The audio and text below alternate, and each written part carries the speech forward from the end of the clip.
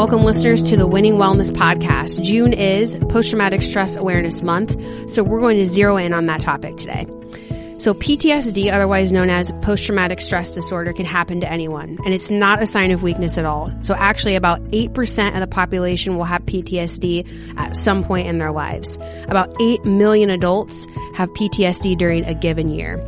So our group wants to help, and one way that we can do that is just by raising awareness, and that's what we're after today.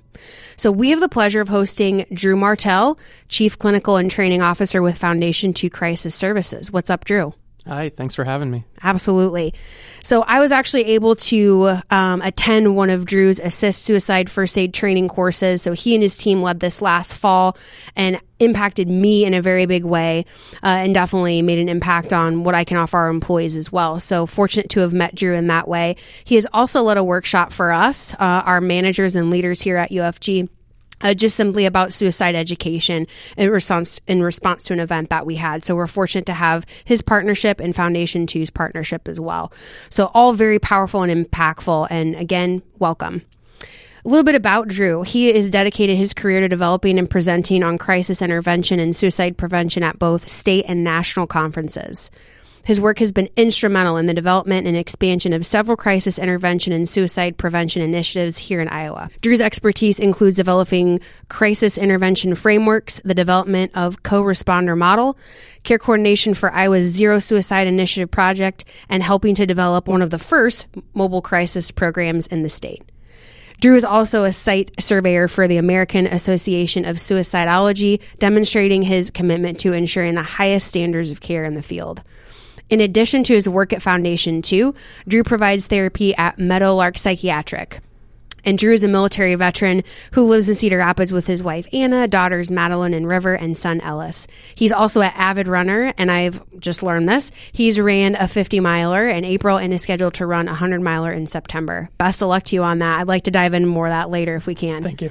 That's awesome.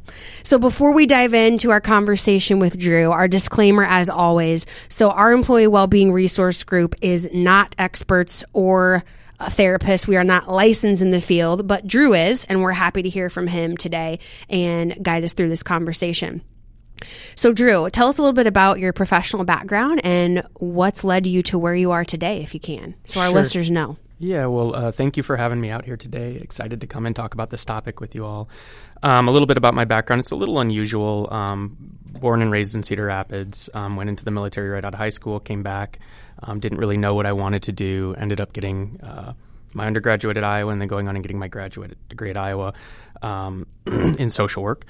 Became a licensed independent social worker or mental health professional under Iowa Code, and have been at Foundation 2 for about 10 years, where I've overseen an array of crisis intervention services. On the back end, I've done a lot of work in suicide prevention, suicide intervention, as well as some consultation around suicide. And then really have obviously loved my time at Foundation 2, and they're going to build a statue of me there because I'm like a permanent fixture at this point. And in addition to that, I do some private practice work, but with a pretty limited kind of client case because of my full-time job. And then I look at crisis centers for the American Association on Suicide to see if they can become licensed to answer something like the 988 Lifeline, which just rolled out and rebranded here last summer. And so just coming up on a year of the 988 Lifeline being fully live nationally across the United States. And so yeah, my background really runs kind of a unique course in terms of what folks tend to do with kind of my professional credentials. But the biggest part of it has been crisis intervention services. Sure. Yeah. What would be the most rewarding part of what you do? What's your favorite part of it? Well, there's a lot of rewarding parts to doing this type of work, and there's a lot of frustrating parts to doing this type of work. From time to time, you get to hear from individuals you've worked with who are very grateful for the care that you provided to them, or the resources you provided to them, or the support you provided to them at a moment when they're particularly vulnerable. And that holds a lot of meaning in terms of I can't imagine most people in their careers get that type of feedback ever. And so even if it's just once in a while, it's pretty meaningful feedback to hear directly from someone that you were able to work with. Again, when they were very vulnerable, and when people are in crisis, they're very vulnerable.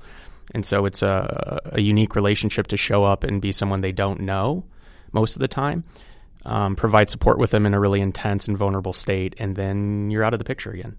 Yeah. And you might never see them again. And so when you do and you hear from them, that's pretty special. Right. To know that's came full circle, to know you made that impact is, I'm sure very rewarding, helps propel you forward, especially in times that are not so fun. And so what do those times look like, or what are some things that might be of frustration with what you do? Well, people are frustrating. Yes, they are.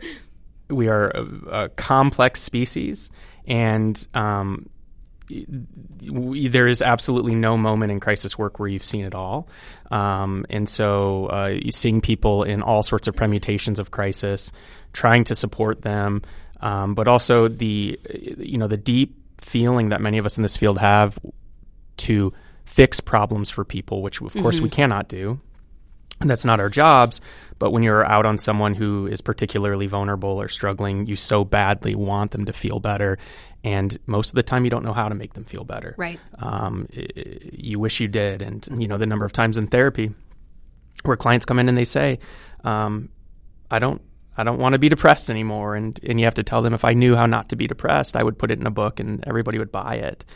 And so, you always want to make people feel better, and there's challenges around that depending on the situation that they're in. Sure, absolutely. I can see how that would be frustrating too. But yeah, you are making an impact, and the work you're doing does matter. So thank you for all you do. I cannot fathom what that would be like, but we definitely want to learn more. So we're here to talk a little bit about the specific topic of PTSD. So let's kind of start there. We hope that it helps anybody who may possibly be suffering from PTSD, or loved ones who are helping somebody through that. So our group talks about this all the time. We never know who we may be impacting. We hope this helps somebody. So let's just start maybe with talking about what even is PTSD for those that aren't super familiar with it, and what can it look like? So kind of an interesting disorder in terms of the mental health professionals use a book called the Diagnostical and Statistical Manual of Mental Disorders, or the DSM-5. The fifth variation of it is what we're currently on. And so all of the diagnosable mental health syndromes are found within that book, including PTSD, and the criteria for which a mental health professional uses to diagnose an individual. On the surface, it's kind of self-explanatory: post-traumatic, so after trauma stress disorder.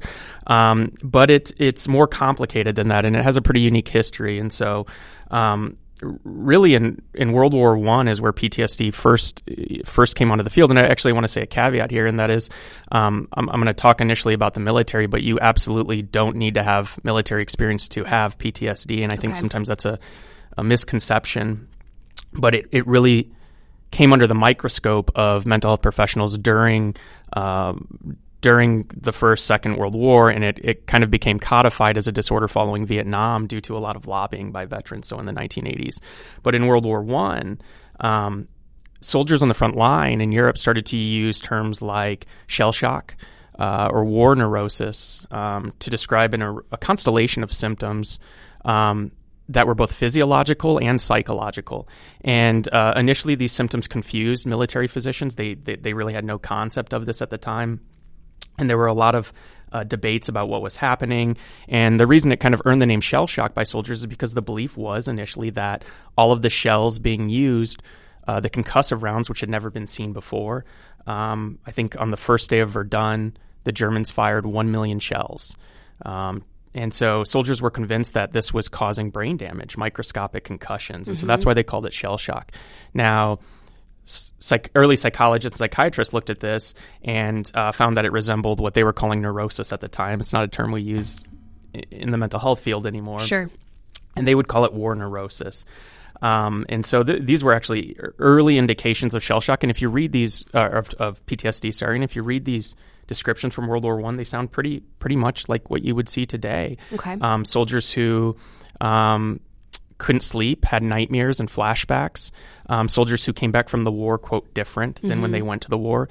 Soldiers who would sit down in a trench and refuse to fight and not be able to speak. Shaking, trembling,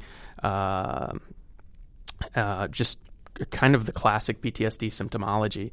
But again, as I mentioned, it wasn't until the 1980s, I think 1980 exactly, when PTSD was added into the DSM. I think it's third version. Nobody listening to this quote me on that, but I think it was the third version where it first came out as an official diagnosis. And now I think when it was originally added, the various professionals that kind of created the criteria were thinking more in the realm of like massive catastrophes like wars or car accidents. But due to really remarkable advances in our understanding of trauma since the 1980s, and the advances have been massive since the 1980s, just like they have been in most things. Right. We now have a much better understanding of what can cause what trauma is and isn't, and what can lead to PTSD. Though, one of the unique things about PTSD as a diagnosis is in the DSM, it really lays out external circumstances that must be present for the disorder to be diagnosed, and that primarily involves serious threats of harm to yourself, perceived threats of harm to your life, as well as really traumatic experiences like a sexual assault or something like that. But there's also a quantifier that you can also acquire PTSD through the experiences of a family member or friend describing to you something that occurred, and or certain professions through kind of habituation to circumstances like EMTs or law enforcement officers who might be around really awful situations frequently might develop PTSD, not necessarily through one singular experiment, experience, which is also worth noting, but through repeated experiences to environmental conditions that can precipitate the onset of post-traumatic stress disorder. Interesting. Wow. I would have not known like the history of that and where that comes from. Makes sense. It can look differently and it can affect anybody in different ways. So what is something that can help an individual that might be going through that, or somebody that may be going through that don't know that they have it or that it's not diagnosed? Maybe let's start there. What would that process look like just to get that diagnosis, and what would be the benefit of diagnosis? That's a great question, and a really good point worth making is, of course, this syndrome can impact anybody, regardless of background. It can like many of the mental health disorders, it crosses all cultures, socioeconomic status, demographic background. Regardless, first off, let's talk about the benefit of something like a diagnosis. Yeah, and so a diagnosis really is done when an individual goes in the mental health field anyway. And it's a little different because I think when we think about diagnoses in the outside world, we tend to be pretty used to a medical model, where we go into a quick care and maybe they take a swab of the back of our throat, they run through some symptoms or a blood test, and they come back and they say, here's what you have. Yep, well, that's what I would think too. Yeah. Nothing quite like that in the mental health field. It would be interesting if we could do that. So instead, what mental health professionals are left to is putting symptoms together and experiences together, and then adding those up with behaviors that are kind of lumped in the DSM and saying, well, your behavior, your experiences physiologically and psychologically really meet this criteria. And so what one would find regardless of the reason they presented at a mental health professional is that their first session would be a mental health assessment, an intake, where the mental health professional would collect information, basic information, stuff like, age and background, psychiatric history, medical issues, medical traumas, experiences, primary complaint.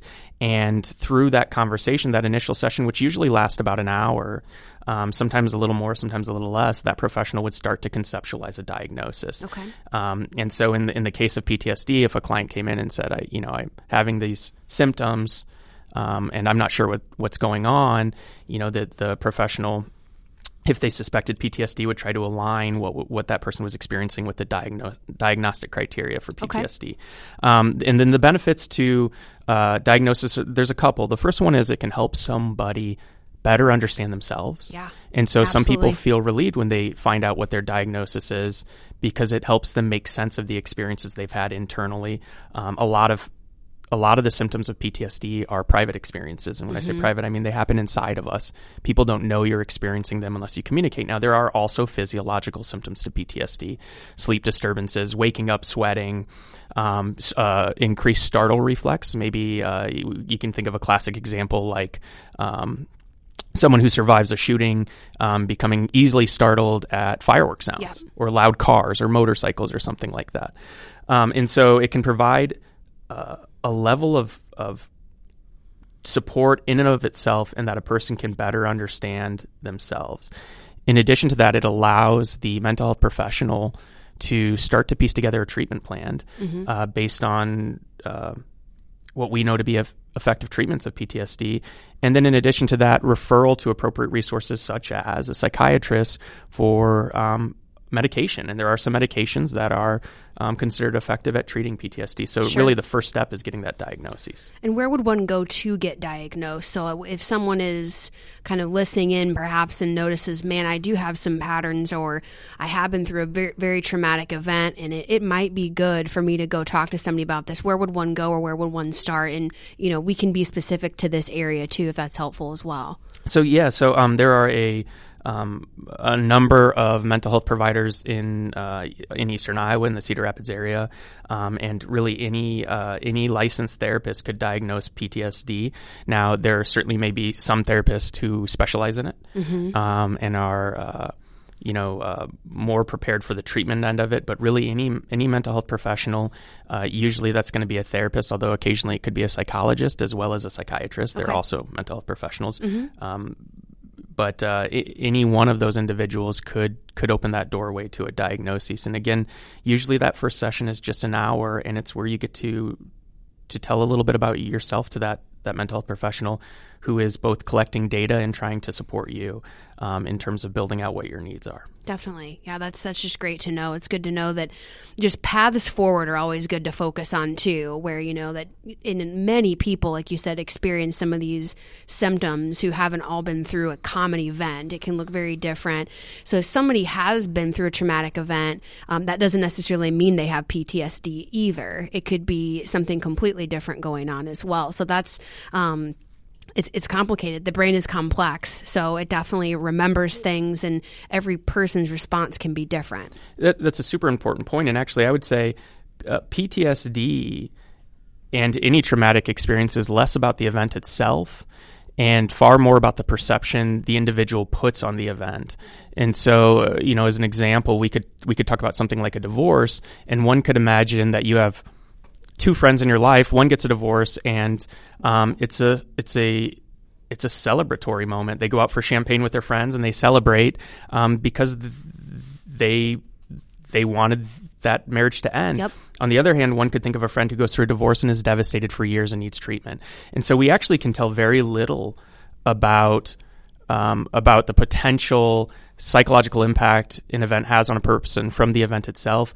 What it comes down to is what that person perceived from that event, what the event meant to them, and what meaning they took from it. And so absolutely, just because someone is around something traumatic or experiences something traumatic or what we might objectively call traumatic doesn't mean they'll get PTSD. And in fact, it might only distress them to a limited degree. And at the same time, something that I might not myself consider a crisis, another person might say is a crisis to them, because their world is different than mine and the meaning they take from it is different than mine. Sure. And so it's a very individualized experience. Yeah, that's good to remember too. Just in connecting and talking with different people, everybody's experiences and everybody's past is so different. So it's good to recognize that and to know that. Yeah, it's really important. It's especially important, I think, with kids. Even though that's not our main topic, I doing crisis work with children, sometimes the events that they state as being particularly meaningful to them or a crisis to them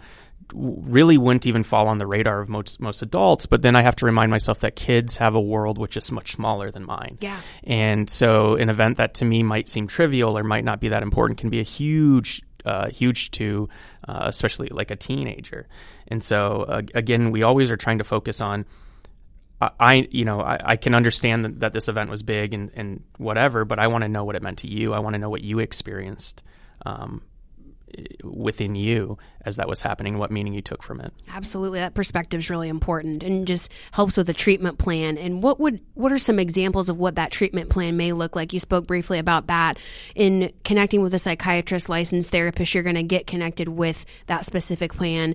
Obviously, medication could be a potential, but what might that look like? What might a professional prescribe to help decrease some of those symptoms that weigh heavy on individuals?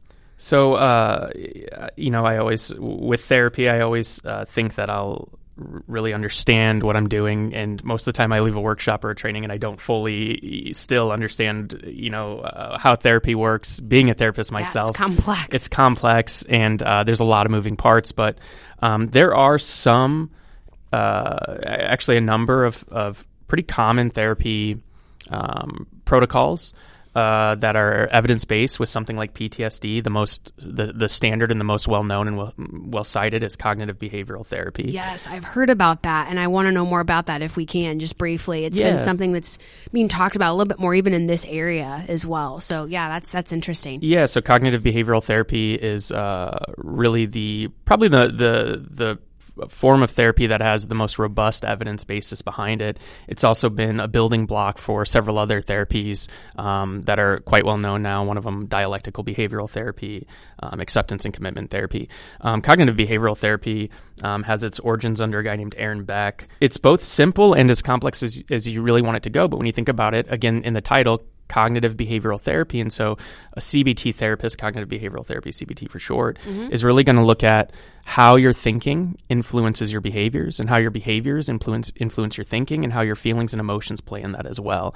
And so there's some things therapists do called a cognitive behavioral triangle, but they really want to know about the interplay between thoughts and behaviors because the two are really important. And so sometimes modifying behavior can change thoughts and sometimes challenging thoughts. So they have techniques called cognitive reframing, cognitive challenging, cognitive refocusing, all sorts of cognitive tools that they use.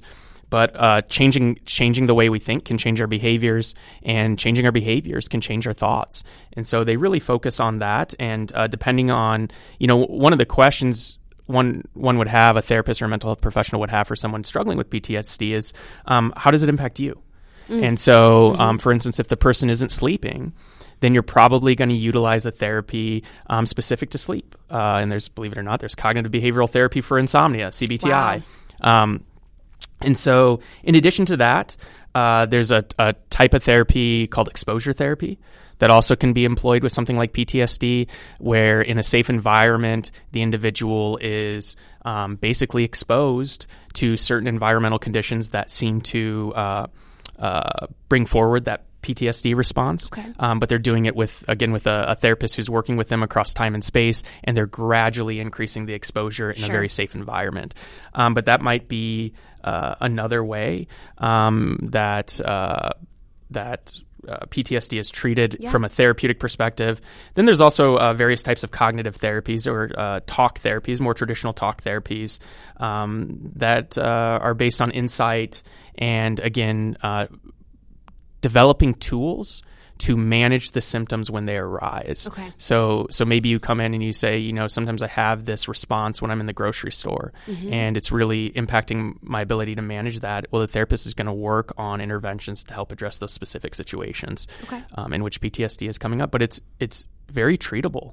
And that's the wonderful news. Yeah. And the VA, especially I'm going to mention the VA, Veterans Affairs, has really piloted a lot of the treatments on PTSD, again, to work primarily with veterans coming back from Operation Enduring Freedom and Operation Iraqi Freedom. And so we've seen some really amazing steps in terms of treating PTSD. And right now, these are all in the research phase. And so I'm not advocating for them or the other side of that. I'm not pushing against them, but we've also seen really interesting research into things like ketamine and psilocybin to treat PTSD as well. And there's some interesting research happening at the academic level that shows promise in the future in terms of working with the brain and changing some of those neural pathways that might have been impacted by like a traumatic experience. That's wonderful. It's good to know we're evolving and we're taking that treatment plan seriously and kind of not having blinders on as to what the possibilities are and treating,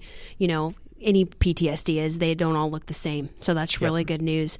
How can our listeners support, how can we support those that might be experiencing PTSD? What is a great thing to remember as a loved one or family member of someone who might be going through this? That's a great question. And I think, there's several ways. And, one thing worth mentioning too is that with most people, many people, I'll say many, not most, who walk in the door for therapy, it is pretty common to not have just one mental health diagnosis. Right. And so, and that would be common with PTSD as well. And so if you are experiencing something like PTSD, it makes sense that you might become depressed. It makes sense that you might, it might compound or exaggerate generalized anxiety. And in addition to that, we know that, people will do what they have to feel better, to fix their problems. And so substance use, isn't uncommon with a diagnosis like this as well, because, again, people try to fix their problems so they can live a happy and healthy life. And so, when you're supporting an individual with a PTSD diagnosis or suspected PTSD, or just through a trauma experience, it's individualized support. So knowing the person and knowing what they need, it's okay to ask a person what they think they need in those moments and have those conversations with them. Being patient. With something like a PTSD diagnosis, understanding, I'm going to use the environmental conditions that compound it, and then making sure you're sensitive to those. If your loved one, I'm going to go back to the classic example of fireworks. If your loved one is startled by fireworks, and then being respectful to that on the 4th of July and doing what you can to minimize that if it's within your control. In addition to that, you can ask to attend a therapy session with your partner if they're seeing, or your friend or a partner, whoever you're supporting, if you feel like that would be helpful.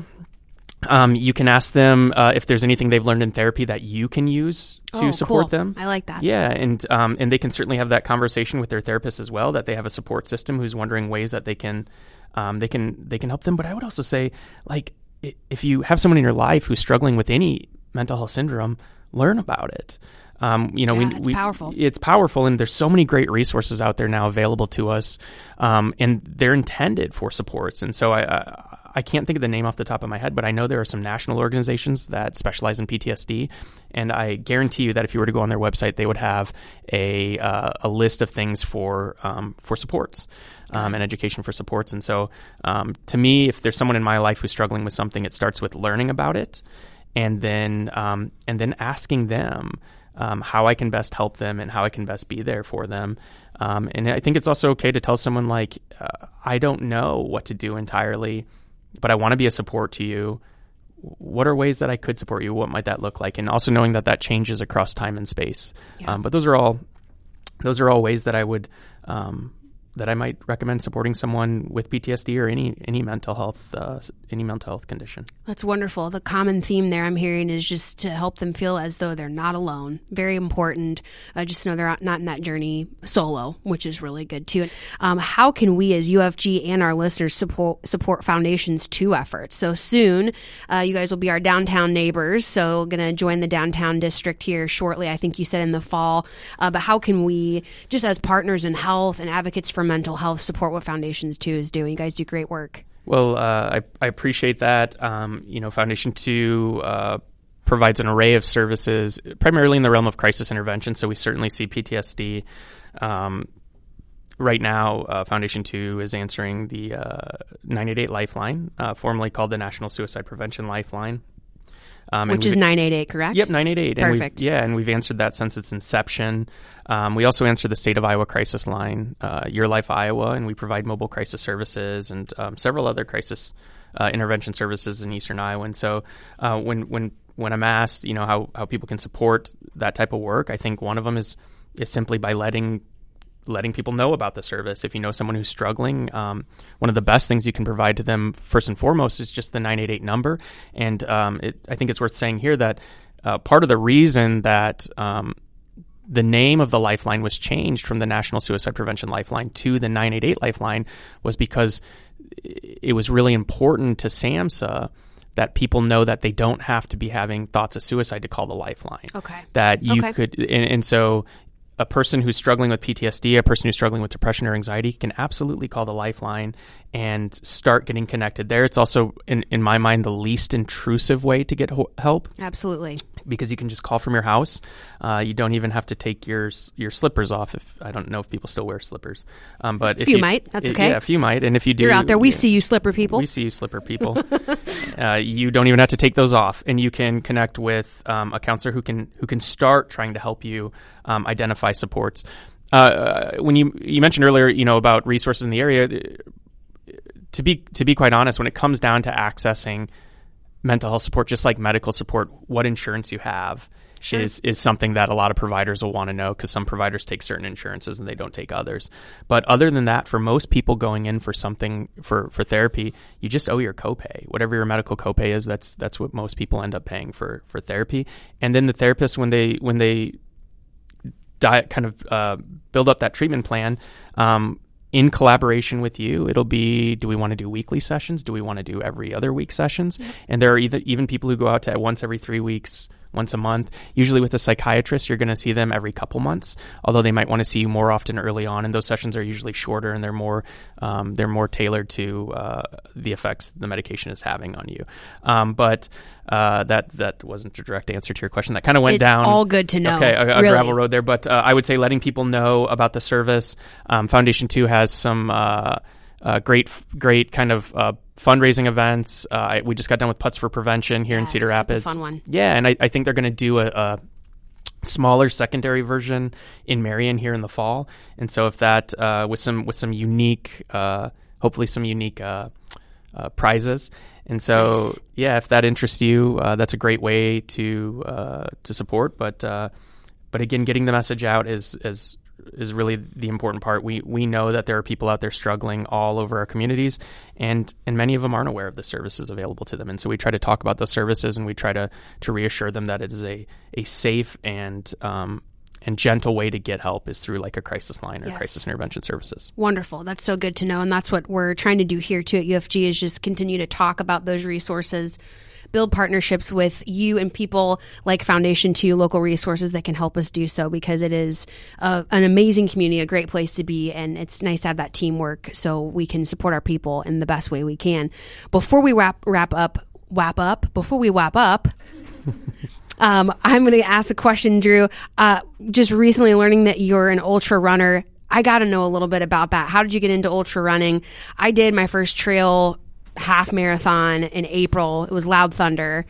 It was aggressive, and trail people are a different type of breed, and they are awesome. So I'm just kind of learning trail running a little bit. But how did you get into that? How did you get into that distance, which I can't even fathom? I haven't even driven 100 miles in a while, let alone ran it. So that's awesome. Yeah, I was not a very athletic guy, not very good at much of any sports. And the good thing about running is you just need shoes, and you just put one foot in front of the other, and eventually you'll get better at it if you can avoid being injured, which actually isn't entirely easy when you get up to that higher mileage. But I think probably like a lot of ultra runners, you start out with something like a half marathon, and that goes to a marathon, and then you do a few of those. And a few years ago, actually it was more than that now, a wonderful documentary came out called The Barkley Marathons, The Race That Eats Its Young. Yeah. And I think that inspired a lot of people to get into the sport. And so I did a couple 50Ks, and those went well. And so I moved up to 50 miles. And then here in September, I have my first 100-miler in Michigan.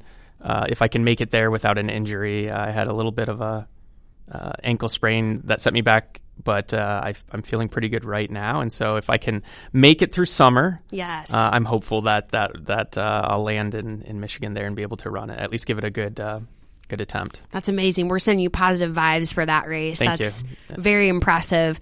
And just before we wrap up here, what does physical activity do for one's mental health? Talk a little bit about that. The truth is that for anybody with any mental health condition, or not even with a diagnosed one, but just with mental health, which we all have, being well is an art.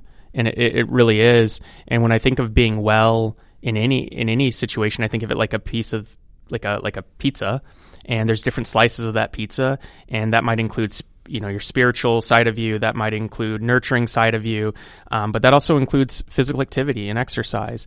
And it's not just the direct impact that physical activity has on our mental well-being. It's things like improving sleep and confidence, and all of these things interplay on one another. And so there is no world in which you can ignore certain slices of that pizza and really be happy and healthy in to your full potential. And so so exercise is absolutely an important component of that. And I also think a lot of people who maybe get into exercise after not having done it for a while, especially some of the cardio stuff, I think it's one of the few places where they feel a benefit pretty quickly in terms of running even a mile or two, and right afterwards just feeling good for the first time in a while. Yeah. And then in addition to that, running gets me outside. And the research on nature and sunlight, I'm like a solar panel. I need that sunlight to run, and so when I'm outside literally run, but when I'm outside running, my solar panel is actually recharging simultaneously, and it just makes me a better human. And so it's not a fix-all, nothing is, but if you are struggling with your well-being, I get it. I get how hard it can be, and taking care of I'm going to keep running with this metaphor, which I wish I hadn't started with, but taking care of all those pieces of pizza really is the only way. And I'm fully convinced of that. And so, again, that includes things like sleep, spirituality, time with family, development, personal development and growth and curiosity. All of those things really have to come together for us to reach our potential when it comes to being happy and healthy. And I also want to say that, when you exercise, you find out just you can grow on your own, kind of at your own rate. And one of the things in therapy that comes up all the time is people having something in their life that they feel they're growing in and having mastery over. We sometimes call it mastery activities. Mm-hmm. But I think the world is so complex, it's easy to feel like you just spin your wheels, and exercise can be a place where whether you're lifting weights or running, you can see improvement, and that can be really meaningful in and of itself. Definitely. Tangible progress. Yeah, you can definitely see that. I like when you said being well is an art. Yeah. I really love that. And we do actually have like a holistic wellness approach to our wellness program at UFG. We have that holistic wellness model with those pieces of the pie, so to speak. And we pride ourselves here on having resources in every bucket of well-being so our people can really strive for that balance. So thank you for saying that. We view health in that same way here. So I love that. Drew, one thing that you'd like our listeners to take away from today's episode? I'd just like to say that if you are out there and you are struggling with whatever your brain throws at you, and if your brain is anything like my brain, it throws an awful lot at me in any given day, week, month, or year, and probably about 60% of what our brains tell us isn't that helpful. Yeah. There are resources out there. Treatment is effective. Prevention is effective. I think I read on average adults in the United States wait somewhere around 5 years to get help for mental health struggles. We don't like that. We want it to be sooner. And we really, again, if you're out there struggling, connect with someone today, tomorrow, ask for help. It's not easy, but it's effective. And you probably deserve it. I should remove the probably. You deserve it. If you probably deserve it, you still deserve it. You still deserve it, You yes. still deserve it. And so, whatever type of support you need, it's worth it. So yeah, pursue that. Thank you. Drew, thank you so much. And we'll be sure to drop some of those resources in the information along with the podcast too, so our listeners can go back on that. But thank you so much. Good luck in your ultra. And we'll be thinking about you at Better You Not Us, first of all. But thank you so much, Drew. So helpful, so impactful, such great information, not only for our employee resource group that's sitting here right now, just in the wonderful presence of Drew and all the great information we learned today, but our listeners as well. We just want to make a difference. So thank you for being here. Thank you so much. Thanks for having us. Absolutely. Thank you for listening to the Winning Wellness Podcast. Please share this episode to inspire others to spread the word. If you or someone you know has an inspiring story to share, we'd like to hear it. So be sure to hit subscribe and join us next time for a real conversation around whole person health.